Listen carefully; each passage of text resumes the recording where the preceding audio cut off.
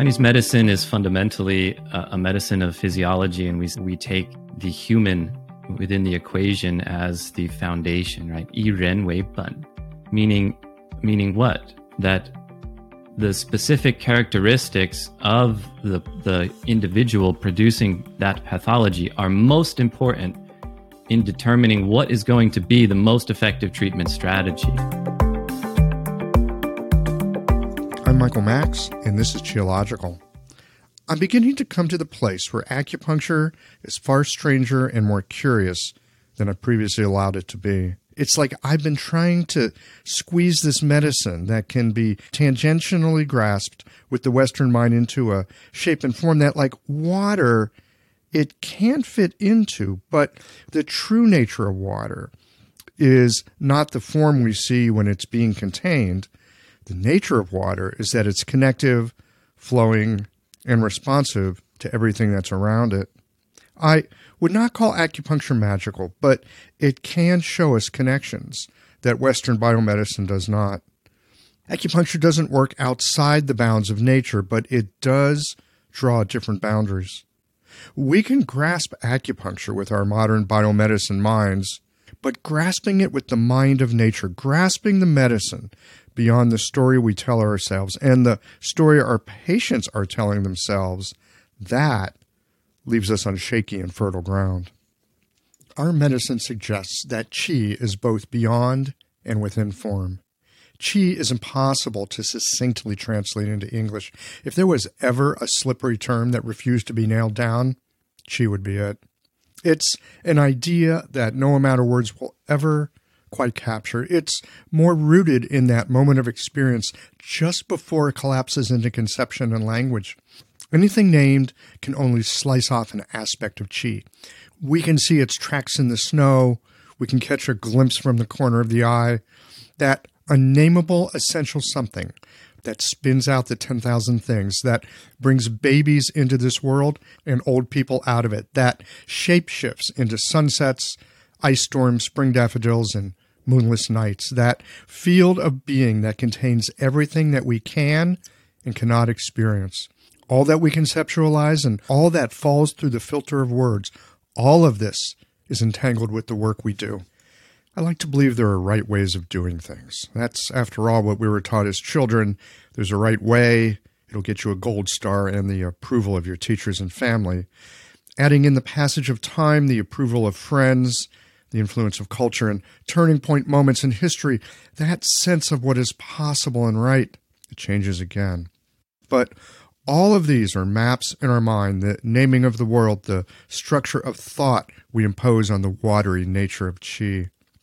It's not that the shape of the world we create with experience and language is wrong. It's more that it's incomplete. It's not that our senses are incapable of bringing in more information, but that habituations of thought profoundly affect perception.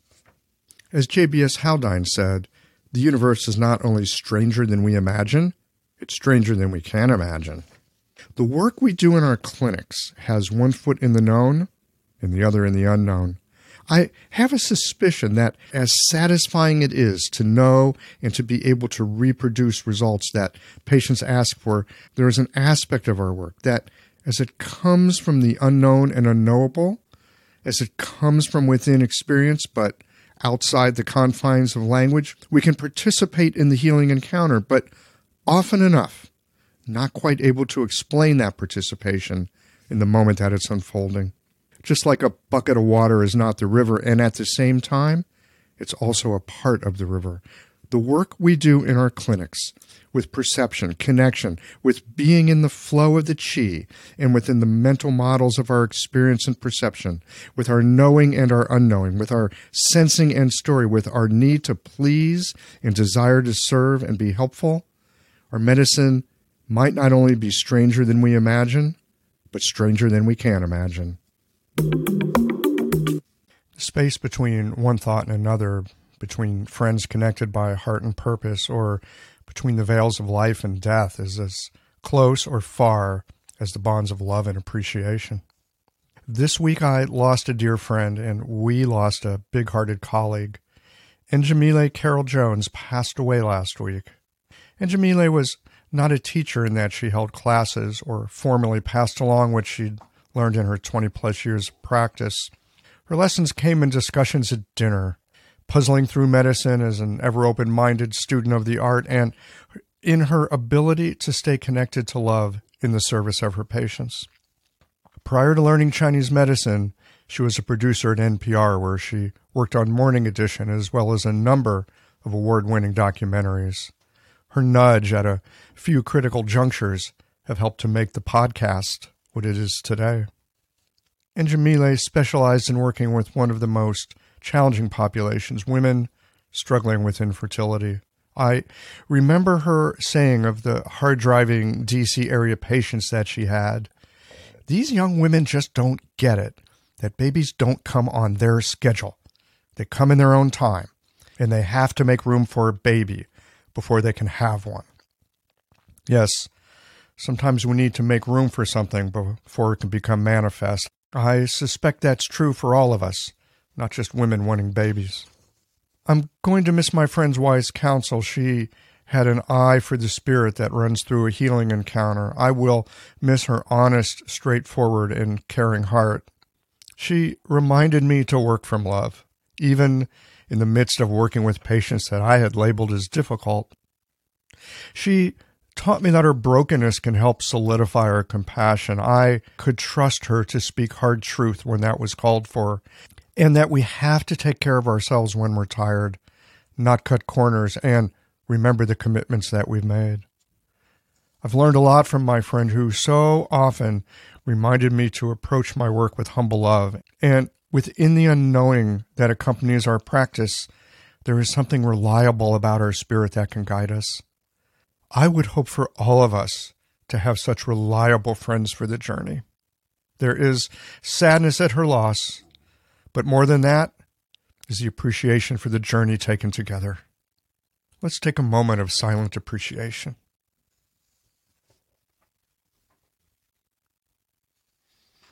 Just like a finely cut gemstone will open a window into appreciating one aspect of the stone, the principles of Chinese medicine give us glimpses into nature and how nature unfolds in ourselves and in our patients. There is this idea in our medicine of flow and that which goes against the flow. Correcting those imbalances brings a greater sense of coherence and well-being. In a moment, we will get into a conversation with Brian McMahon on physiology, qi dynamics, congruence, and the vital role of understanding our patients as unique and individual expressions of the natural world. These geological conversations come to you through the generous support of our sponsors and members. All the sponsors here provide helpful products or services that you'll find beneficial in your clinical work. Need to fill up the appointments created by late cancellations? Jane can help with that problem. Mayway Herbs is celebrating the 55th year of their family business. You're invited to make use of their vast library of resources. Concerned about the health of Mother Earth? AccuFast Needles is doing something about that. You can too. And later in the show, listen for a special offer from Andrew Sturman on diet as medicine, and the folks at Blue Poppy share some thoughts on the safety of herbal medicine. Do be sure to visit the sponsors page on the Qiological website to take advantage of all the special offers our terrific sponsors have for listeners of the podcast. Hi folks, I'm Yvonne Lau, president of Mayway Herbs. Our family business turns 55 this year, and we wouldn't have gotten this far without the love and support of our community. We're truly grateful and promise you that we'll continue to work hard to support you and your practice. Please visit Mayway.com to find the perfect plum flower brand formula or formulate your own in our dispensary. Our site also has lots of articles, videos, and herbal recipes for you to explore whenever you need a break. And tune into our podcast, Chinese Medicine Matters, for insightful discussions on all things TCM. Learn about treatment strategies and powerful herbal remedies, and enjoy bits of Chinese culture. This month, we're focusing on the treatment of various skin concerns like itchy skin and stubborn acne. And if you're a practitioner, get a discount on our skin health formulas this month too. Just visit Mayway.com. This season and every season, trust Mayway for your health and wellness needs. And as always, thanks for supporting real Chinese medicine. Change is never easy, This is evidenced by the fact that the scales weighing the number of people on the green side of change versus the number of people on the old, hard on the planet ways of doing things are still way out of balance. Our planet is suffering, but our profession has an easier way to shift the scales. The founders of AccuFast Earth-Friendly Needles started with a great needle and then created our industry's first eco-friendly packaging and reusable accessories. They also give back to nature by planting trees. I encourage you to challenge yourself to make the change. Ride the wave of spring yang qi and make the switch by joining me and the multitude of colleagues who made the change. Now you can celebrate Earth Month in April with pride, knowing that you are helping us to tip the scales of planetary health towards a greener, healthier, and healing planet. Visit www.accufastneedles.com to get on board. You've probably already heard me here on the podcast share about Jane, my favorite all-in-one practice management software that helps you to run your practice online and manage no-shows. The team at Jane understands that life happens, and sometimes that means your patients are unable to make their scheduled appointment. If that's the case, a quick and easy way to fill those unexpected gaps in your day is by utilizing Jane's time-saving waitlist management features. You can take advantage of automated SMS text or email notifications to notify eligible waitlisted patients that there's an opening so they can easily scoop up an available time. If you know you're ready to sign up, you can mention the show or use the code QIOLOGICAL for a 1-month grace period on your new Jane account. Visit jane.app to get started today. This conversation with Brian McMahon, it gave me a new perspective on the dynamics of counterflow. Let's get into this.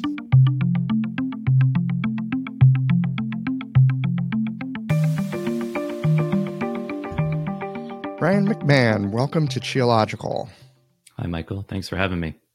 Good to have you here. We had some contact probably a dozen years ago. You were living in Beijing. I had a sort of a temporary sojourn there of a number of months. I remember our paths crossing at that time. You'd already been there a while. How did you originally find your way from the U.S. to the Northern Capital? Well, it took me a few years to end up there. My story, my trips to Asia actually begin with the study of Japanese back in undergrad.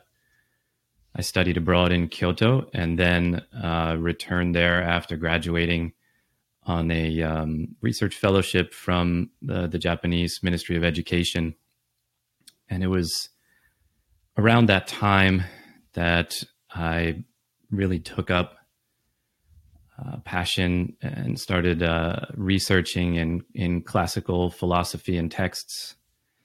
And from there decided that actually medicine was my way forward. So I realized that academic and scholastic research of culture and text was not the direction I wanted to go, but that in fact, this traditional medicine bring together many different things that I was very passionate and interested in. So from Japan, I made the decision to relocate to China in order to pursue those studies a little bit more in depth. At the time, I was practicing with a really great martial arts instructor in Kyoto, and he had received instruction in family lineage of Chun style Tai Chi. And I thought, wow, it would be great if I could continue on in a lineage setting with someone from the Chun family or someone close to it. And so I decided to move over to Beijing and kind of have a look around with the plan that I'd stick around for 6 months, continue my language study, and if I liked it, I would go on and dive into some formal medical studies after that. And I think you met me maybe towards the end of my medical studies there. It's funny. I have had my mind tell me very similar stories. I'm going to go do this. I think I'll give it 6 months. We'll see what happens. And then the next thing you know, 5, 6 years go by. For me, it was more like 10 or 11, but Yeah. that's sort of how it happens. And, in hindsight, I think I was a little bit naive going into the study of medicine, not realizing what a tremendous field, just a massive field of study it truly is. The place that it holds in Chinese culture. My early days in Beijing, so many people would say to me, "Wait, you came here to do what?" I'd say I'm going to pursue a degree in Chinese medicine and become a clinician, and they would say, "Man, this is really hard for Chinese people. Like, don't you think it's going to be next to impossible for you?" And I'd say, "No, I think I'm just going to do it." But I think that really, 10 years is not a lot of time to spend in order to really get your feet solidly on the ground and kind of have a very clear lay of the land. And I'm really grateful for all of the instruction and assistance I've received along the way there, because I wouldn't have, stayed on had I not had those people in my life. Yeah, I feel really fortunate that I've had folks come along. I'm not sure what they saw in me at that moment, but they took me some steps down the road. And as to being a bit naive at the beginning, I don't know if any of us get into anything of any worth without being a bit naive, because I don't know about you, but I know for myself, if I knew what it would take at the outset, I would never have the courage to start. I ask myself that, I really do. Would I have gone down the same path had I known what I know now? And I think actually the answer for me is I definitely would have. Yeah, I don't know if I would have, but I'm here now, and grateful for it. Yeah. So you did all your study in China. You didn't do your Chinese medicine study here in the West. No, in fact, I had very little to no contact or experience with the medicine before I decided to move to China and pursue studies in Chinese medicine. So that makes you kind of an unusual and rarefied character in this day and time, having that particular background. In that regard, I suppose, yes. It seems more common that people will do their first steps of Chinese medical study in a Western setting and then come over for short-term, say 6 months to a year, or pursue a graduate level degree afterwards. Mm-hmm. So in that regard, yeah, I suppose it's not so common to meet people like myself who did their entire, there it's an undergraduate degree, what translates as a master's in Chinese medicine there. So in a little bit, in a moment, we're going to get in. I want to talk to you about Wenbing and some other things beyond that. But I know some months ago, I had contacted you. I had somehow heard about this Frenchman who had been in China and studying and teaching. And somehow, I'm not sure how I connected up with you, but you said, yeah, I know this guy, and I've spent some time with him. Jacques, I'm going to destroy his last name because I can't speak French. Pielot. Yeah, Jacques Pielot. What was your connection with that cat? Jacques originally came to China at the invite of a student of his long-term student and main inheritor of his tradition of practice, Sylvie Martin, who is a close friend of mine, who lived in Beijing for over 10 years and then later moved to Shanghai at the same time that I was there. And I'm trying to remember, the first time that Jacques came was 2007. So later on in his career, Jacques really took up the mantle of humanitarian acupuncture very strongly. He started a program of Acupuncture Without Borders, the Swiss NGO, not to be confused, I believe, with Acupuncturists Without Borders, which is a North American organization. Mm-hmm. And was conducting trainings around the world for several years at a time, together with some of his colleagues in France, mostly up until that point in French-speaking countries in Africa and I believe also in the Caribbean. And Sylvie had invited him to come to China to visit, and it coincided with a medical mission that was being coordinated by a doctor who would go on to become my primary mentor in Chinese medicine, Dr. Li Xin, and his partner, James Heinrichs, who was trained as an acupuncturist at Southwest in Boulder and who was living in Beijing. And they started this project to begin providing networking opportunities and resources for medical professionals in the Tibetan regions of Western Sichuan and Yunnan, but primarily Western Sichuan. So they had this medical mission trip planned, and Sylvie and James were close friends. And so James said, well, why don't you invite Jacques to come over with us, and you can see if you'd like to continue some type of training or volunteer medical treatments and such in these communities we're going to visit, starting with the center at Dzogchen Monastery. And so we went on this trip together, and that was the first time that I met Jacques.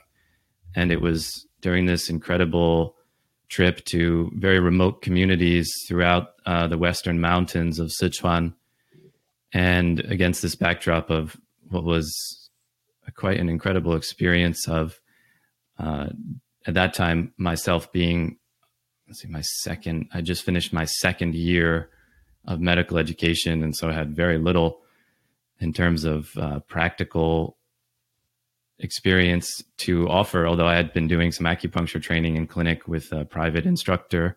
So they had me doing some acupuncture work for all of these Tibetan patients who would come out for treatment. So we'd show up at a monastery, and, people from as far as 50 miles or more in the surrounding areas would come down, having heard that these great doctors were visiting, right? And come up, line up, dozens or hundreds deep in some places. And it was this whirlwind trip where I got to see and experience both Jacques and Dr. Li Xin leading these, treatments in person for many people who had very little access to healthcare at all, and really see the heart of the medicine on display. And that really got me thinking about how it is that I wanted to learn the medicine beyond my experience at the university, which, to be honest, was quite limited at that time, and was somewhat dissatisfying, I think, in that the academic experience, or the dry experience of Chinese medicine within an academic context, had left me feeling a little bit unsatisfied, like I really wasn't finding what I had come there for. And so from there, it started a long-term relationship with working relationships with Sylvie and with Dr. Li Xin. And then Jacques was formally invited to come back and to host trainings at their clinic in Shanghai. And so I returned the next year for 3 weeks of intensive training with Jacques, and then the following year again when he came back. And so those 3 years, which, out of those 3 years, it was somewhat limited time that we had together, but the impressions that he left on me, I'd say are quite deep and quite rich.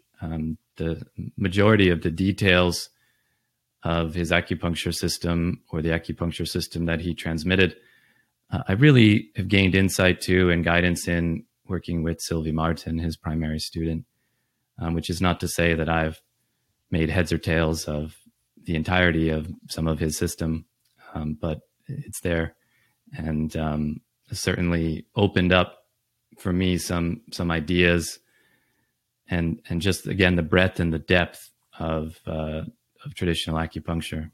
Yeah. I'm not sure that we ever get all of what our teachers have to teach in terms of their system or thinking or methodology, but it does seem to me that sometimes they can open up aspects that really resonate, and we can carry that forward. I heard you use the phrase, the heart of the medicine, a few minutes ago. And that really struck me. And when you think of the heart of the medicine. What are you thinking of? What are you looking at? What's that sense for you? Well, I think first it starts with what brings most people into a medical practice of some kind or another, or I would hope brings most people into a medical practice, which is the desire to be of service. We talk about compassion, but I think that gets abstracted too easily, and we actually get a little bit removed perhaps from what that is in action. I like to think of, the heart of medicine as one of service, and it's service through, of course, bringing everything that you have to offer. And it begins, well before the encounter with the patient. All of the efforts that you've made, the time and the energy that you put into study and practice to bear in that service. But I think that in-person encounter and really all that you've built up over time is to facilitate just furthering connections with people, and connections that breed a sense of positivity and engender the further expression of vitality, and that all, of course, happens under the context of human connection. And in that context, I saw it present on both sides. People came with such gratitude, openness, just happy to have someone showing a sense of engagement and caring for them.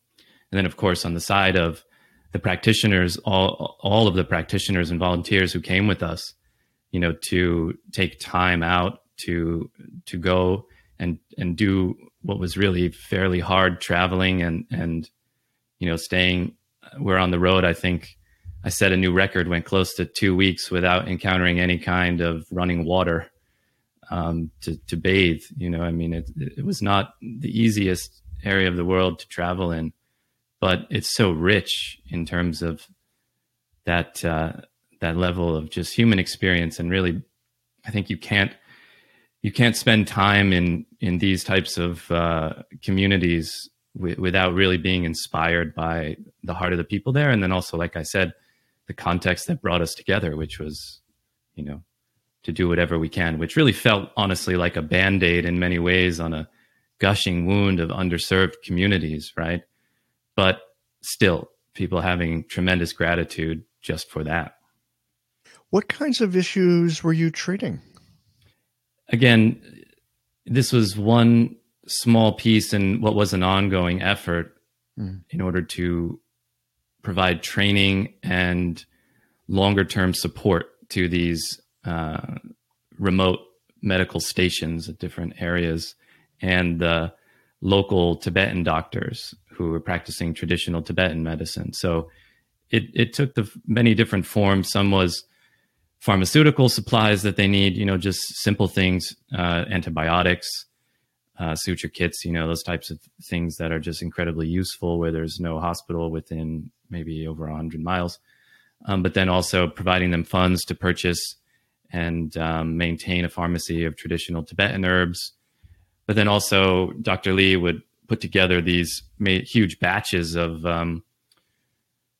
herbal powders and send them up. And we were training people there to work with them as well in simple combinations. So when we would go, we would see people who had been seeing some of the local practitioners who were learning to use the medicine, as well as other folks from the surrounding communities. But people show up with all kinds of problems, from, broken bones that had healed, that had never been set properly, so it healed completely out of place and were having terrible pain, joint pain. There's people with polio, or the remnants of the damage that polio had done. Widespread, liver infections and disease. Hepatitis is quite rampant in the community. Arthritis, really debilitating arthritis in various forms. And some folks with heart conditions as well. And then there was another project that was headed by Dr. Lee's partner, Dr. Yang Yong Shao. And they were providing cataract surgeries. They were providing funds and bringing specialists from Shanghai to do cataract surgeries for folks there at high altitude, because the sun just leads to such terrible degeneration of the eye tissues. So there was a number of different initiatives going on, but I mean, really, it's just it was what appeared to be largely the results of not having been able to receive any kind of what we would consider regular medical care over the vast majority of their life, resulted in just kind of wear and tear on the body. And another issue there that some of our colleagues began to try and address was women's health issues are extremely widespread there as well. Hello, everyone. Andrew Sturman here. I've been working with clients in Chinese medicine dietary therapy for over 2 decades in New York City. My focus is beautiful, simple, delicious, and health-supportive home cooking. Good meals can be inspired by the strategies of classic herbal formulas so that each meal is infused with medical intention from appetizer to dessert. This requires an understanding of the energetic properties of grains, vegetables, meats, fruits, and more, and knowing which foods are moistening, drying, building, clearing, warming or cooling, as well as their directionality. I've organized these teachings in my 2-volume book series, Welcoming Food, where you can learn this theory, practice it in your own kitchen, and love doing so. See the positive reviews and incredible testimonials from practitioners and patients who've brought this material into their own kitchens. Welcoming Food Books 1 and 2 can easily be found online, and if you'd like to follow me on Instagram, where I'll be posting cooking tutorials, you can find me at Welcoming Food. Back to you, Michael. Thanks very much. Probably the kinds of things that we in Western civilization were probably dealing with several hundred years ago. Yeah, and in terms of the just the difficulty of daily life there, that certainly looks like several hundred years ago, just raw exposure to the elements and the labor, the degree of intensive labor that people do, for sure. Yeah, right. I certainly find myself on occasion complaining about something and then having to remind myself, oh yeah, that's a first world problem. Exactly. Yeah. Well, I'd like to turn toward, we wanted to talk, I know, about autoimmune issues and Hashimoto's in particular. But as we were talking before rolling tape today, that it might be a good idea to talk a bit about the Wenbing first, which is something that I don't know that much about. I mean, I know it's there. I've studied some Shanghan Lun. Mm-hmm. Shanghan Lun study is pretty popular in the West these days. It's like if you want to get your hands on some of that sort of canonical medicine, it's not particularly difficult. But Wenbing study is not something, I mean, it's like something we hear about. We know about the Wenbing.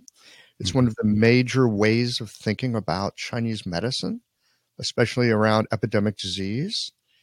And yet it seems that at least here in the West, there's just not a lot of access to it. No one's really picked it up and popularized it or picked it up and found a way of bringing it into our communities so that we can understand it and use it. And so I very much look forward to hearing your thoughts about the Wenbing and how it can help us in particular. And not just because of COVID, but just how it can help us in our thinking about how we practice medicine in general. I think that the most important thing to understand, and this may bring us to a more general discussion that came up in our email exchange prior to coming online today, but the Wenbing represents the completion of the circle of what we can call the mainstream transmission of Chinese qi dynamics, which is if you have cold and constraint, you must by nature have warmth and expansion. And this is clearly discussed within the Neijing in many different places in several different chapters. It's discussed in the Nanjing, right? Shanghan You Wu. There's 5 types of epidemic disease, right? Wenbing being one of them. And it's even discussed within the Shanghanlun itself, line 6 of the Taiyang chapter, right? Gives the basic outline of what is warm disease. Now, I think there's a very logical argument to be made simply saying that at the time, Zhang Zhongjing was not primarily concerned with the type of presentation that we would consider or put under the category of warm disease or Wenbing. That these physicians who have left behind these great treatises that we all study now were just looking to address as effectively as possible the problems that they were seeing present in clinic day in and day out. And so for early Han Dynasty China, the Shanghanlun was written, of course, also under the conditions of some type of widespread epidemic disease, as Zhang Zhongjing tells us in the introduction, apparently, having lost a large portion of his family to it, right? So, yes, it was not something that he undertook lightly, you could say. And so I believe that the methods that are highlighted in the Shanghanlun are the ones that were most effective for him and his time and the patients that he's working with, the presentations. Now, we have to fast forward over 1,500 years from that time.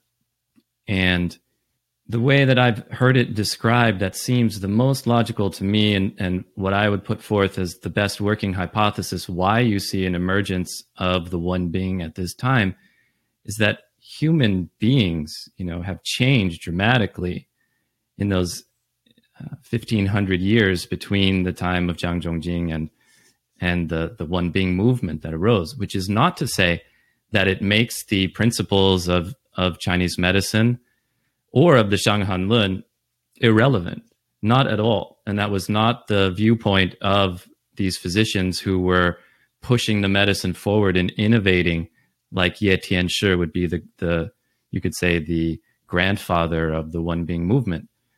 That was followed by Wu Jiutong and the writing and the codification of it in the Wenbing Tiaobian, the lines on differentiation of warm disease.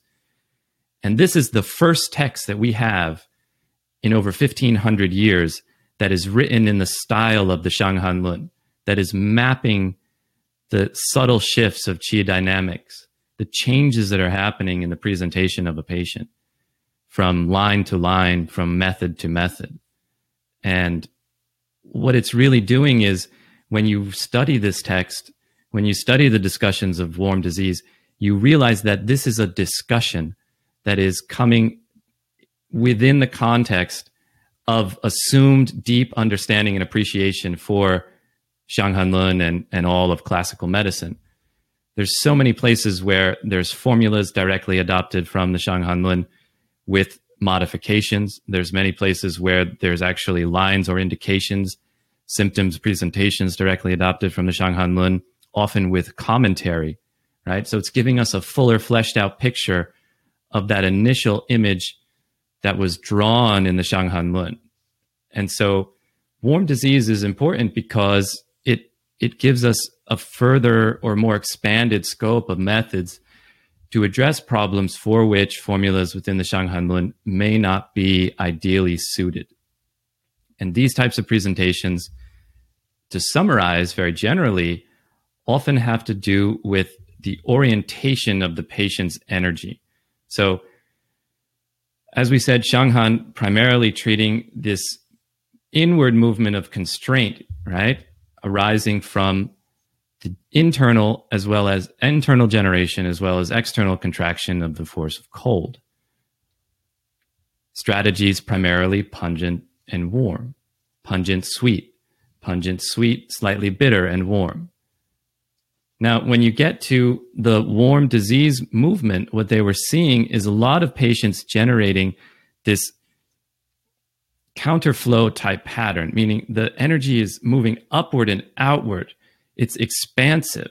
It's the source energy of their body being drawn out into the tissues in a way that leaves the interior or the yin deficient with the generation of either dry heat or damp heat, depending on the person's specific constitution, right? So what this does is it gives us methods or a view that there are these ways to treat situations where the energy is floating upward and outward in a way that's often just summarized under this category as warmth or heat, right? But what it is a fundamental orientation of the body and the way it's producing pathology that is difficult to treat only with the methods of Xianghan and Jingui. So the mechanisms that produce this type of widespread epidemic disease are dependent on the prevailing lifestyle conditions and constitutional conditions of the people who were producing them, right? It wasn't that the epidemic diseases itself were changing so radically. It was that the people producing the symptoms and contracting this disease were manifesting pathology in a different way, which is not to say at that time it would have been exclusively warm disease.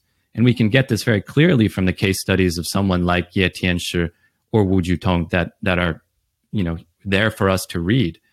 They were masters of the Xianghan methods as well as the warm disease methods that they were innovating and codifying as they went along. So I think that it's really important to get under this surface layer of cold versus heat and understand that this is completing the circle of Chinese medicine, meaning that if you have descending and gathering, you have to have rising and expanding.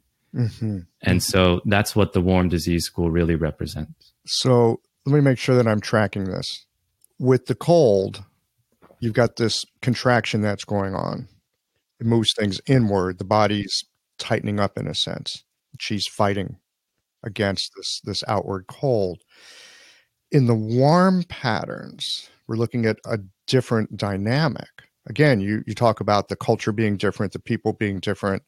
Pathogens may be more or less the same, but the body's reaction to it is very different. And instead of this contraction inward, yes, you've got this drawing out of the Wei Qi. You've got this drawing out of the Yang Qi. And because the Qi is being drawn outwards, the interior becomes deficient, unguarded in a sense, and deficient. Yes, and this allows for, the saying is that Xianghan patterns damage the yang, moving from yang to yin, exhausting the yang's ability to maintain some form of struggle and resistance. Well, in warm disease, this warm nature or this hyperactive warmth or heat is a kind of excess activity at various levels of the body. That excess activity and struggle of the body to rectify whatever imbalance it is suffering from ends up progressively exhausting the layers of yin from outside to inside. So that heat then eventually moves deeper and deeper. So it's said in the warm disease, and again, this is not a model of Chinese medicine that is strictly limited to warm disease school. They adopted the triple burner qi and blood model for simplicity. And so you have disease patterns moving from qi to blood, right? Just like from yang to yin in the corresponding sort of internalization of pathology in the Xianghan. I remember hearing Volker Scheid talk about the Menghe Pai, right? And Fei Boshong, I believe was his name, the Menghe doctors. And are you familiar with those guys at all? I don't believe I am. Oh, okay. Well, just in a nutshell, they were, I think, late 1800s, something like that. But they were often talking about because people were cultured, because they were fed, because they had extra time, because of the way their culture was, it gave rise to the conditions where they get certain kinds of illnesses. And they would often use these medicinals that were more light, they were more gentle, they were more sweet, because the people were different. And of course, we have to have our medicinals match who a person is, if it's to be at all effective. Absolutely. I would agree with that 100%, and that Chinese medicine is fundamentally a medicine of physiology, and we say we take the human within the equation as the foundation, right? 以人为本, meaning what? That the specific characteristics of the individual producing that pathology are most important in determining what is going to be the most effective treatment strategy. So we look at people constitutionally, right? Chinese medicine is fundamentally a constitutional medicine, meaning that the deeper we can appreciate the unique qualities of the body, energy, mind complex of these individuals that we're treating, the more specific our response can become. And then even a step beyond that, the more that we are able to appreciate those specific characteristics of the body, energy, mind dynamic of the individual within the larger context of prevailing environmental conditions, then you're now taking the medicine to the next level, and one that is really holistic in nature, and I believe integrated in a fashion that where ancient people fundamentally were starting from. I love hearing about this. One of the things that drives me a little crazy about Chinese medicine is when I think about, or when I hear, or I give it this really kind of, I'm going to call it a simplistic gloss of, well, we're just looking at the qi, and where's the qi going? Right. And I found that to be incredibly unsatisfying in attempting to practice medicine. The thing that has always gotten my interest and made me want to know more is when we start looking at physiology, formed substance of the earth physiology, and how that works and what's going on with that, along with everything else, like everything from the internal emotions to the external environment, which brings me to this question. Mm-hmm. When I think about external environment, and I love your phrasing of with the Wen Bing perspective of looking at that side of the movement of qi, that it's a drawing upwards and outwards.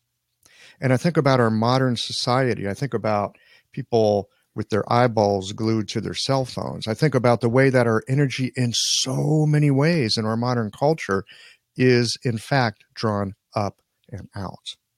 Yes. And this is why I believe that the appreciation, understanding of the Wen Bing, as you say, the lighter, the more subtle herbs in the Chinese medicinary that are suited to many modern individuals. Now, I think that the progressive movement away from a lifestyle that's powerfully grounded in our environment and nature is the primary reason for this evolution or progressive change in the way that people are producing pathology in many ways. And then, of course, the specific nature of whatever the pathology that they've, in a case of external invasion, contracted, so to speak. But yeah, the modern lifestyle is particularly fraught with opportunity for drawing the yuan qi up and out, for moving into states of what we would call deficient counterflow, right? So one of the most important factors that I heard one lecturer, one doctor, very skilled practitioner in all areas of Chinese medicine talk about with the Warm Disease School was that the widespread availability of plant oils was one of the most revolutionary things for human energy dynamics that we really don't take into account. Meaning that because people then had the ability to create light freely at night, that coincided with the spread of the growth of larger metropolitan areas. It means now people are staying up late, they're going out after dark, they're reading or engaging in other activities at night. And now you can just continue to push that forward. And, our modern era where everything is electronic, we have light on demand, we have entertainment nonstop, throughout the night, if we so choose. It certainly puts us much more into a state of opportunity for creating counterflow. And what that basically means is we exhaust our qi beyond the capacity of our physical body to hold it. Right? That's the fundamental definition of counterflow. You can do it through physical taxation, which is what people Say that again. Because I think I just heard you say something about counterflow that I've never heard it that way before. we basically overexhaust, or we put demands on our chi, our energy of life, beyond the capacity of our physical body to actually hold it as the container. And that's a kind of counterflow. That is counterflow. That is counterflow. That our energy goes beyond the boundaries that we have to contain it. What we would say is there's degrees of counterflow, meaning that it begins with the capacity of the kidney as the root of storage, right? And I'm going to borrow Heiner Freuhoff, my colleague here at NUNM, our founding professor, his language. He says, it's like the liquid of a car battery, in that it has to hold the charge, right? The fundamental role of the kidney is one of passivity, but it's that cauldron that holds the energy and the charge of the body. So as soon as we go into a state where that connection of, inside to outside or up to down, surface to interior is compromised, we're pushing the progression of counterflow, basically. So as soon as that chi is not going down as much as it's going out, meaning there's not as much cash coming in as cash going out, you're pushing yourself progressively into up to that boundary of counterflow. And then often we easily go beyond it. And, we can experience this very clearly in our lives. I think many of us would say, oh, there's this thing that happens, and I'm sure you've had this experience with your patients, which is they say, after dinner at like 8 or 9 o'clock, I get this wave of sleepiness. But if I stay awake, then it's like 10:30, I get my second wave, and now the kids are in bed and I can go ahead and do what I want to do. And I find that I'm very effective and efficient at getting things done at that time of the night. It's because you've moved from that state of smooth connection where your energy naturally wants to go into a state of rest, and you're, by being awake at that time, moving into the zhi of the night when energy should be descending and gathering deeply. Now you're still awake, your energy is going outward, and often we're engaging with further forms of stimulation at that time very strongly. That makes sense. And how do I phrase this? This is one of these things, as we're having this conversation, I feel like there's some things happening in my mental framework and how I look at and put things together that are kind of shifting. I don't have the words for describing how they're shifting at this moment, other than I think you've just opened up a doorway for me here to better understand counterflow in a much more, I'm going to say, nuanced way than beyond things like vomiting or sweating or things that are very, very, notable. Anger going upwards, that's a kind of counterflow. What you're talking about here, if I'm understanding you correctly, is that there's some very subtle dynamics that can happen. We don't even realize we're involved in counterflow, but like when you say with the bank account, you have a little more going out than coming in. I often hear practitioners, especially new practitioners, speak about how they're giving so much to their patients, but they don't have enough coming in. Right. And that's exhausting over time. You've got to learn how to make sure that you've got literally decent cash flow, that there's a kind of balance and exchange of energy. Whatever goes up in equivalent amount should also be going down. Whatever coming in equivalent amount should be going out. Anytime those mechanisms get disrupted, there's some counterflow there. That is certainly common form or common example. Just to broaden it or deepen it a little further, we can say, that type of counterflow I'm describing is deficient counterflow. What you're talking about, like overflowing of this energy of the liver, of anger, that is an excessive type of counterflow. Right? What I often substitute, this idea of counterflow, if we look at the characters themselves, is juxtaposed with shun, right? Shun and ni. Shun is a person's head, or some representation of a person, and a river, meaning following the flow of things, right? Ni is moving against that. Well, I use the terms congruent and non-congruent often as better substitutes for helping us understand the full scope of what really this idea of Shun and Ni represents. So when we talk about a patient who, let's say, for example, in your analogy of a practitioner who's constantly giving or putting out and is feeling deficient, we would say that's a type of yin deficiency, right? A type of internal deficiency, a lack of that nourishing sense of return on qi energy put out, right? Mm-hmm. Well, we would expect that person to manifest in a yin state, meaning a low energy state of body and mind, right? Like if we were going to use 6 conformations, we would say maybe they're in a tai-yin state. Maybe if it gets really bad, they might end up in a Shaoyin state. Well, as long as they manifest in that quiet, kind of low energy, somewhat passive, possibly moving towards the spectrum of bluer experience of emotion, we would say that's congruent. But what happens when they start to manifest in terms of hyper-excitation?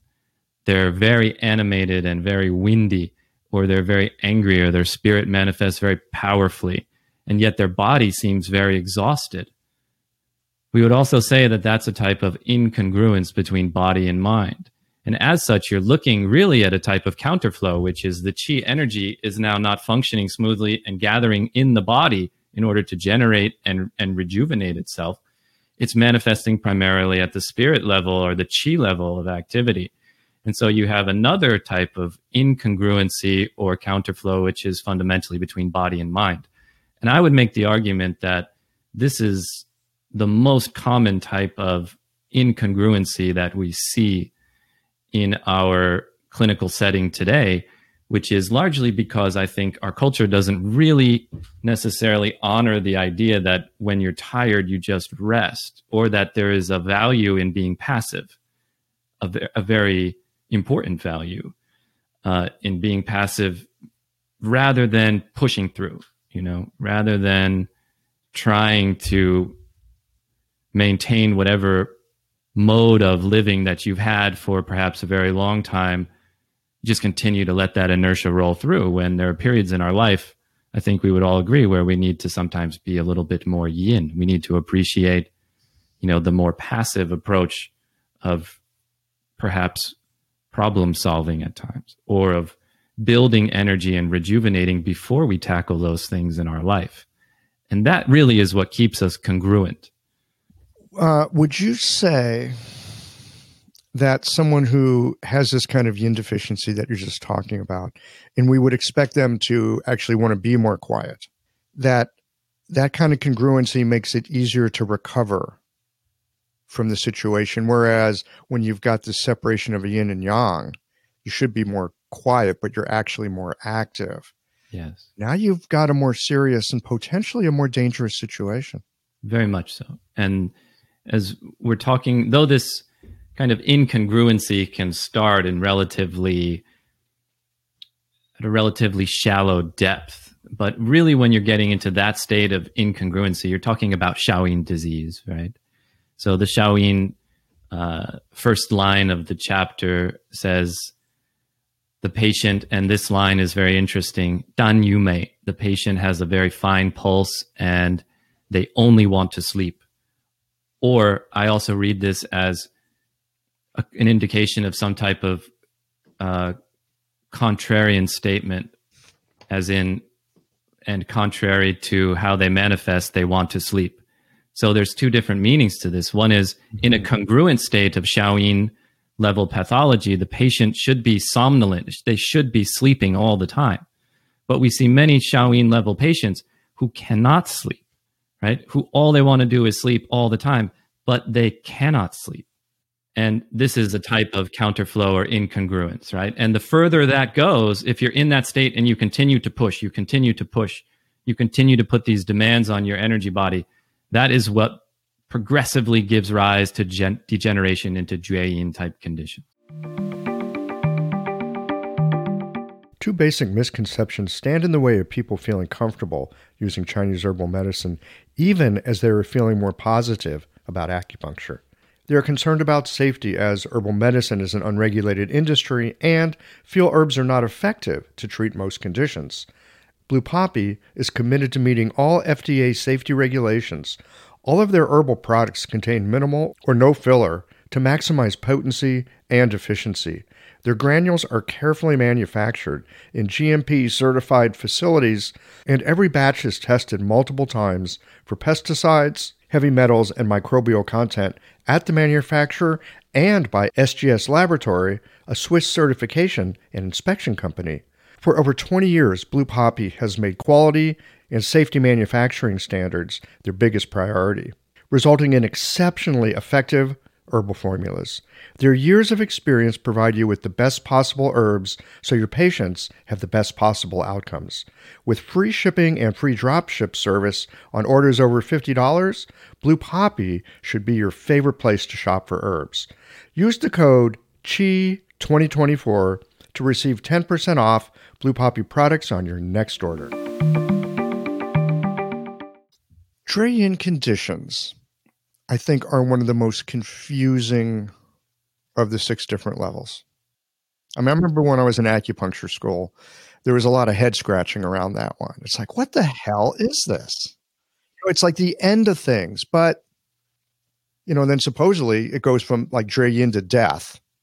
But then later I was studying some things that say, well, actually Zhui-Yin and Shaoyang are intimately connected, right? We look at like liver and gallbladder and yes, that kind of a thing. I remember when I first started looking at the 6 levels, it was like you start at the Taiyang and you end at the Zhui-Yin and, then it's goodbye. But these things are actually interconnected with each other. It's a circle. It's not a layer cake, as I understand it at this point. When I discuss the 6 phases, I do a basic series of introduction to the 6 phases for our first-year students here. We talk about it in 2 contexts. And this is, I think, essential for really understanding Xianghan Lun, but also all of Chinese medicine and practice. And that is, it is both linear in terms of the 6 phases are first and foremost a reflection of the activity, the level of activity of Yang Qi and how well it is maintaining these levels of activity, right? But it's also spherical, meaning that these phases are like spheres of energetic experience. So at their most basic form, the 6 phases are really based on the 6 qi, right? These basic components of nature that constitute us, right? Meaning you have Taiyang, cold water, Yangming, dry metal, and so on and so forth. These are constituent elements of our human experience. This is like the periodic table of Chinese medicine. Exactly. The 5 elemental forces govern earth. The 6 environmental factors pervade heaven. These are what compose us as human beings, and they are, of course, nothing more than a reflection of the integration of yin and yang and the ultimate holism of all things. Now, in terms of their linear fashion of like a barometer, I talk about when I was young, the carnival would always come around in the summertime, and you had that oversized hammer, the strongman challenge where you go and smack that big thermometer and you see how high it can go, right? That is like what your body is doing on a day-to-day basis is like, what's your baseline? What are you walking around at? And then under stress, how does your body respond either up or down, right? Given the prevailing conditions. That's functionality of Yang Qi or Zhen Qi, Zheng Qi, whatever you want to call it, right? Mm-hmm. But in terms of the movement, it doesn't always go like, okay, start at Taiyang, end at Zhui-Yin, right? Like we go to immediately when we start studying.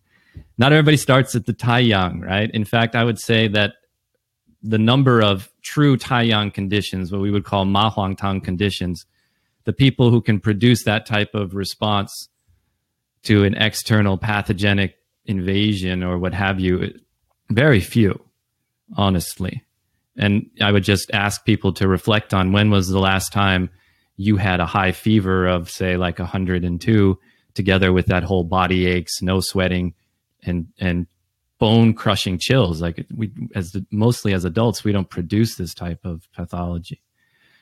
Now, in terms of the bottom end, when you're moving into Shaoyin Jueyin, you find actually Shaoyin in the text of the Shanghanlin, the lines that describe death are actually more numerous in the Shaoyin than the Jueyin.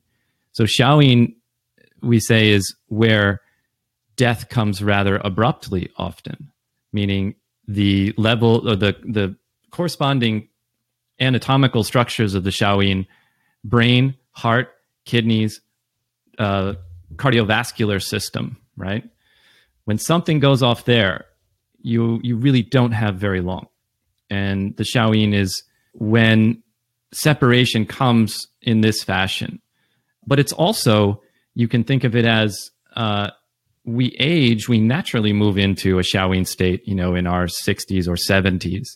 And so in English, when we say, oh, this person died of old age, really what happened is they died in a relative state of Shaoyin integration, and yin and yang just peacefully separate. So not everyone is going to develop a Jueyin condition, right? Jueyin is a different kind of disintegration. And so when you say that, you scratch your head and go, well, this Jueyin condition, what's that all about? Yeah, after you've worked with a lot of Jueyin conditions, you're still going to scratch your head and go, man, what is this all about? Because everyone manifests Jueyin conditions, again, in a somewhat personalized and different fashion. The way in which that disintegration is going to manifest is often very unique. And the relative degree of chaos that arises, or we can say contradictory nature of many different signs, is always different for different people. And so that's what I tell students is when you're sitting there and going, this is all, no order is arising here. I can't make heads or tails out of all of these seeming contradictory signs and symptoms and findings. You should probably ask yourself, is this a Jueyin condition, right? And you should begin to wonder at the nature and how you're going to address it and where that fundamental disintegration lies, basically. Because as we know, working with Jueyin conditions is very challenging. It's not going to be a very predictable and smooth course of treatment. Often it's going to be a bit difficult. It's going to certainly push us to the boundaries of our ability to bring these tools to bear on it, but also because Jueyin may or often involves deep psycho-emotional components that are contributing to this disintegration of yin and yang. And so it's often a very personal journey of integration for the patient as well. And that's a very challenging, often a very challenging series of changes to work through. I'm thinking here as we're having this conversation about how we have these different mental models. We have these different maps of looking at things like the Wuxing, the 5 phases, or the Ojing, right? The six Jing, the 6, whatever you want to call them. And sometimes these things really make sense, right? Our mental model, it kind of fits reality in a certain way. Like Shaoyin conditions, they may go back and forth, but there's a kind of regularity about them in a sense. You can kind of get your hands around it. Just talking about the Shaoyin with the heart, kidney. I mean, I'm thinking old age. What do people often suffer from? Heart and kidney issues, right? Your way of talking about people 60 and above who die of, quote, old age. Yeah, there's your Shaoyin just like running out of fuel, right? That happens in time. If you're lucky, you die old of a Shaoyin condition, right?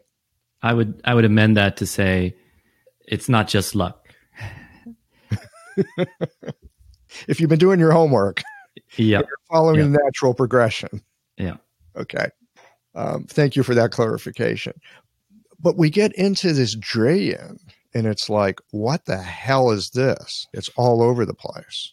And when I think about my clinical experience and sitting with people that I could sort of slot into these spaces, it's easier to understand a Shaoyin condition. Sitting with people that are having Jueyin issues, I am now realizing there's something in the back of my head going, be very cautious, there could be a mental health diagnosis here as well, and just like tread with caution. Yes.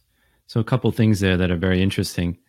One time I was in our teaching center in Shanghai, where I travel under so-called normal circumstances, traveled to teach several times a year.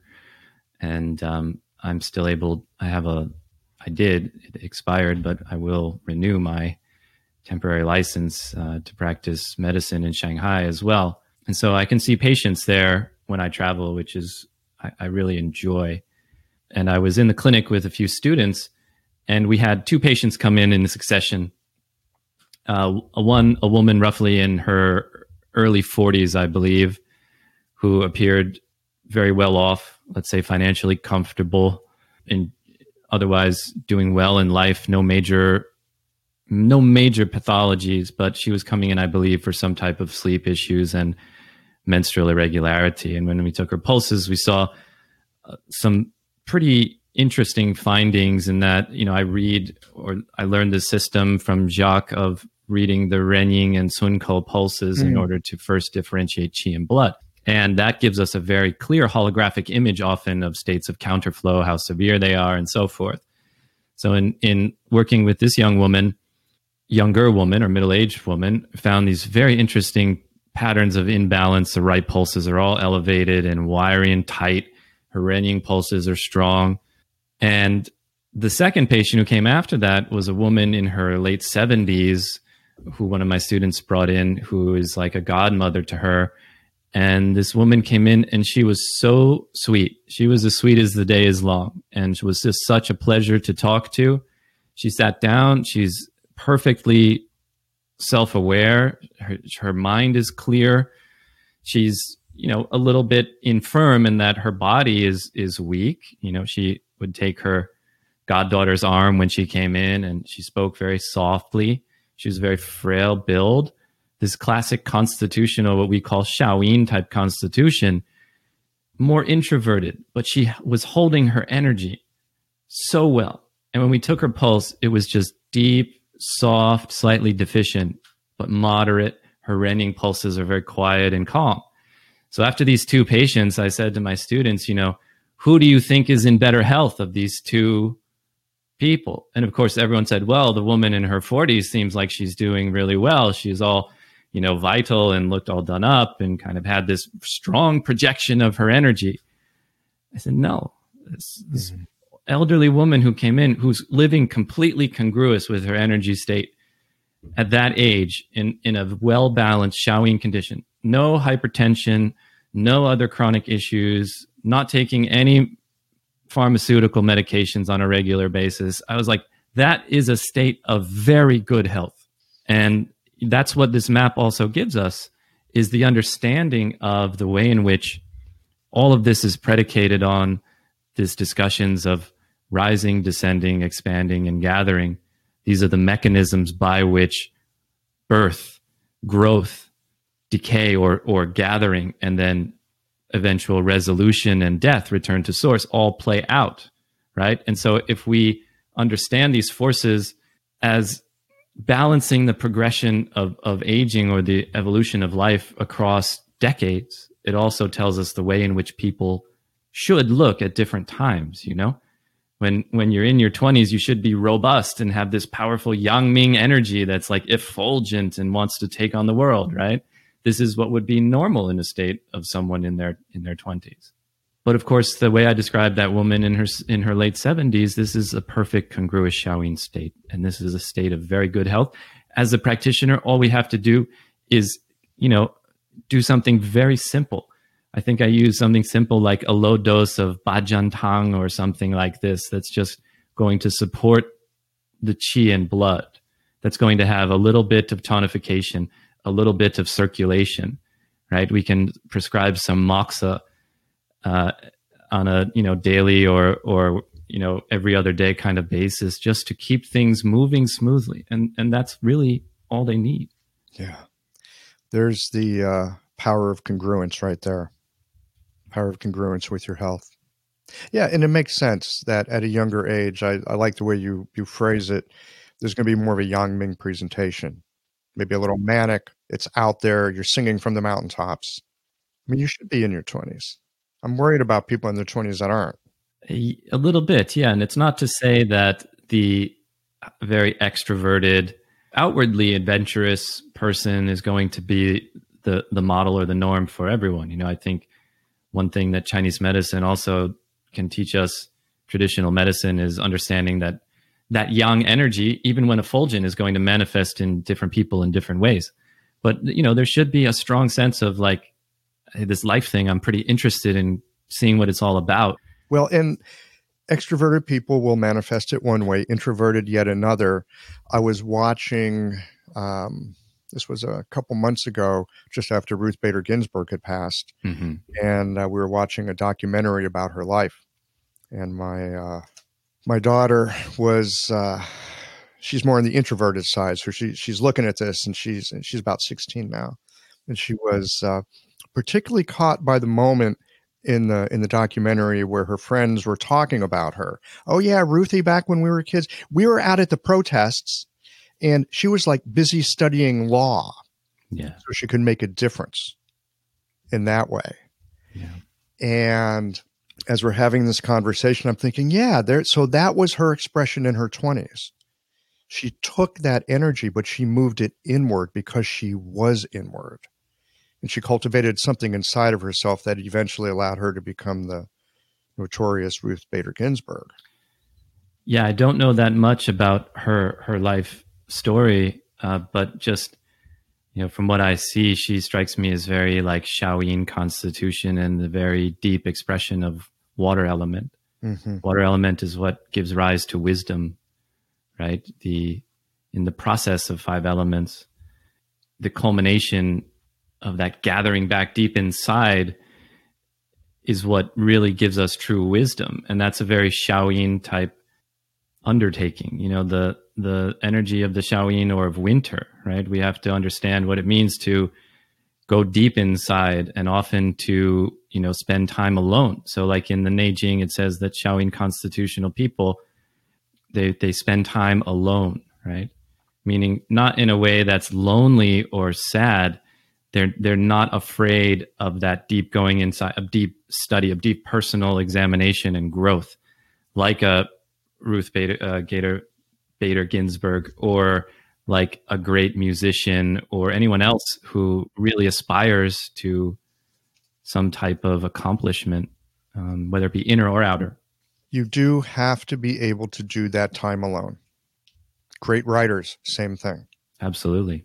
There's that, and we could use the term cultivation, but I think it's a certain kind of ability to tolerate that inward motion and to be fine with spending time with yourself and seeing what you discover there. For sure. Another thing that certainly 2020 has tested us on in a very widespread manner, perhaps unseen, at least in my lifetime, you know, with all of these enforced stay-at-home orders and such. I mean, it's a Shaolin adventure, basically. And we've seen how in different situations that's gone either trending towards the positive or in some cases trending towards the very challenging for different people. Yeah, so true. Well, I realize that we're at about an hour now, and I really wanted to talk with you about autoimmune issues and Hashimoto's. Mm-hmm. But I'm wondering if we can come back another time and have that conversation. Sure. I'd be more than happy to get into that and a little bit more of the technical aspects of the practice on another visit. Absolutely. That'd be great. I feel like we've started to lay a foundation here for thinking about how our qi, how our energy moves, and ways of thinking about it that very much home in on the very foundations of our medicine, the quotes that you used here today from some of the classics. And when I think about the 5 movements of earth and the 6 movements of heaven, I mean, this is the DNA of Chinese medicine. Very much so. Yeah, very much. You know, I think that getting back or really drawing this out in our own experience is the key to unlocking these classical or ancient views. For ancient people, you know, this was a very real experience. It strikes me whenever I read the Neijing, just how fundamentally embodied this medicine must have been for people back then, particularly those ancient sages who codified and transmitted this knowledge. I think there's a way in which we move again into that mental sphere very easily as modern people, but the more we can recognize, the movements, the dynamic, the contrasts and complementary actions of yin and yang, or qi and blood in our life, we begin to appreciate the 5 elements as these 5 movements and forces, these 6 environmental factors as qualities of being, both physically as well as psycho-emotionally in our experience. The more we're really getting back to that embodied state of Chinese medicine, and I hope the more it's going to help us understand and appreciate the dynamics of our patients and the tools we're using to help address those problems that arise. So thank you for the time to explore this a little bit. It's very enjoyable to sit down and talk with you. Thank you. I really appreciate it. For me, these, on first glance, like so many things, it looks simple and it looks easy. It's like, oh, that's that. Simple, easy. And it is on first glance. But at least in my experience, and especially in the work of practicing medicine, coming back and looking at it again and again and again, and using these as like a compass that points a certain kind of north or a certain kind of south, and being able to take whatever it is we see with our patients, or even just our own experience from our lives, and it's like, where does that fit within these fundamentals? It's a very simple question that actually gets harder and harder to answer the more I practice, because the easy answers only work for the most simplest of cases. Oftentimes, but I would make the argument again, I believe it was Da Vinci says that simplicity is the highest form of mastery, right? Meaning that my experience of the study of Chinese medicine was I got thrown directly into that extremely diverse, variegated forest landscape where everything was extremely detailed and complicated. But then through working with those mentor figures primarily that I mentioned earlier in the podcast, things seem to settle down, and more and more you can see the connections between them, or the underlying order that gives rise to them. And in fact, has been a movement more and more towards simplicity. And what I try to remind myself, or what I try to remain aware of in my clinical practice, is whenever I'm in an encounter and I'm not feeling confident that I'm able to experience the situation and the process my patient is describing and that we're observing and working through together in the treatment, whenever I'm not able to bring that back to those fundamentals, that's when I know that I need to spend some extra time and be a bit more cautious, as you were saying, because it generally means that either I'm not seeing something clear, I'm not seeing the situation, I'm not experiencing the situation clearly. Something on my side is off. Maybe I'm having a bit of an off day, or maybe there's elements in the interaction that are distracting me, or other aspects of my life that are distracting me. But for some reason, if I'm not seeing these fundamentals clearly, I try to exercise caution and review or treat very cautiously, and challenge myself to come back to these fundamentals every time, because whenever treatments or strategies have not gone well and it's been not successful, it's almost universally because I was overthinking it and I was stuck in that level of the diversity and complexity without treating or working from the clear vision of these fundamentals. And as soon as I get there, it was like, what was I doing? You kind of wake right up and you realize, okay, let's simplify this. Let's get back to doing what's going to work. And this is where you get into a place, I think, where your formulas and treatments start to feel like they're going to be effective before they're done. That the diagnostic process is a self-confirming process so that you get into the ins and outs of treatment and you feel confident. Why is it Wang Wen Wen Qie? This order of the 4 steps of diagnosis is you're self-confirming along the way so that you have that confidence and you feel, I see what's going on. I see. I know that each step is congruous with the previous one. I have this vision. Here's what I'm going to do about it. And you kind of begin to develop, this confidence that I know this treatment's going to be effective. I know this formula is going to help prior to the patient taking it. And that is a place I would really like to build from for my practice moving forward. It's by no means where I'm at all the time. And that's kind of when it happens, it really is that like, okay, this is that groove that people talk about in Chinese medicine, Well, there's a groove in anything. Yeah. If you're a potter, there's days where you like throw the clay down and it's like the damn thing just centers itself effortlessly, right? You could be out shooting arrows in archery and you just can't hit the damn target. And then there's the times where you can't not hit the target. Yeah. Or you're out skiing and at every single little turn, one goes into the other. You just feel your way down the mountain. You don't think about anything. Yeah. And then there's days where it's like, oh, that goddamn mogul field. Yeah, it comes and it goes. I think we're very fortunate with this medicine that we have these principles that are so incredibly reliable. I know for myself these days when I'm lost in a treatment, because I say to myself, according to the theory, and I know I'm gone, I know I'm lost, and I have to go back to, for me, what is the very basic that always gets me back on track, which is, am I looking at deficiency or excess? And if I can't answer that question. Yeah, the Bagong is so powerful. Yeah. I'm glad to hear I'm not the only one who, it's not struggles. It's more like we get this opportunity to explore and kind of dance with it.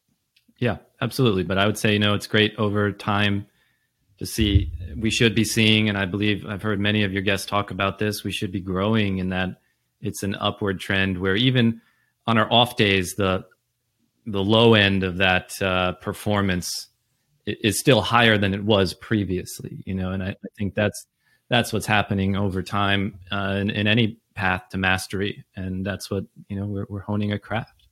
Yes, absolutely agreed. Well, thank you so much, Brian. This has been delightful, and I look forward to our next conversation. Thank you, Michael. Look forward to it. Thanks as always for listening. If you liked this conversation, if you learned something new or found a moment of inspired insight, share the episode with your friends. If you want to support Qiological, there's just one way to do that. It's by going to the website and becoming a member or leaving a one-time contribution today. Well, folks, that's it for today.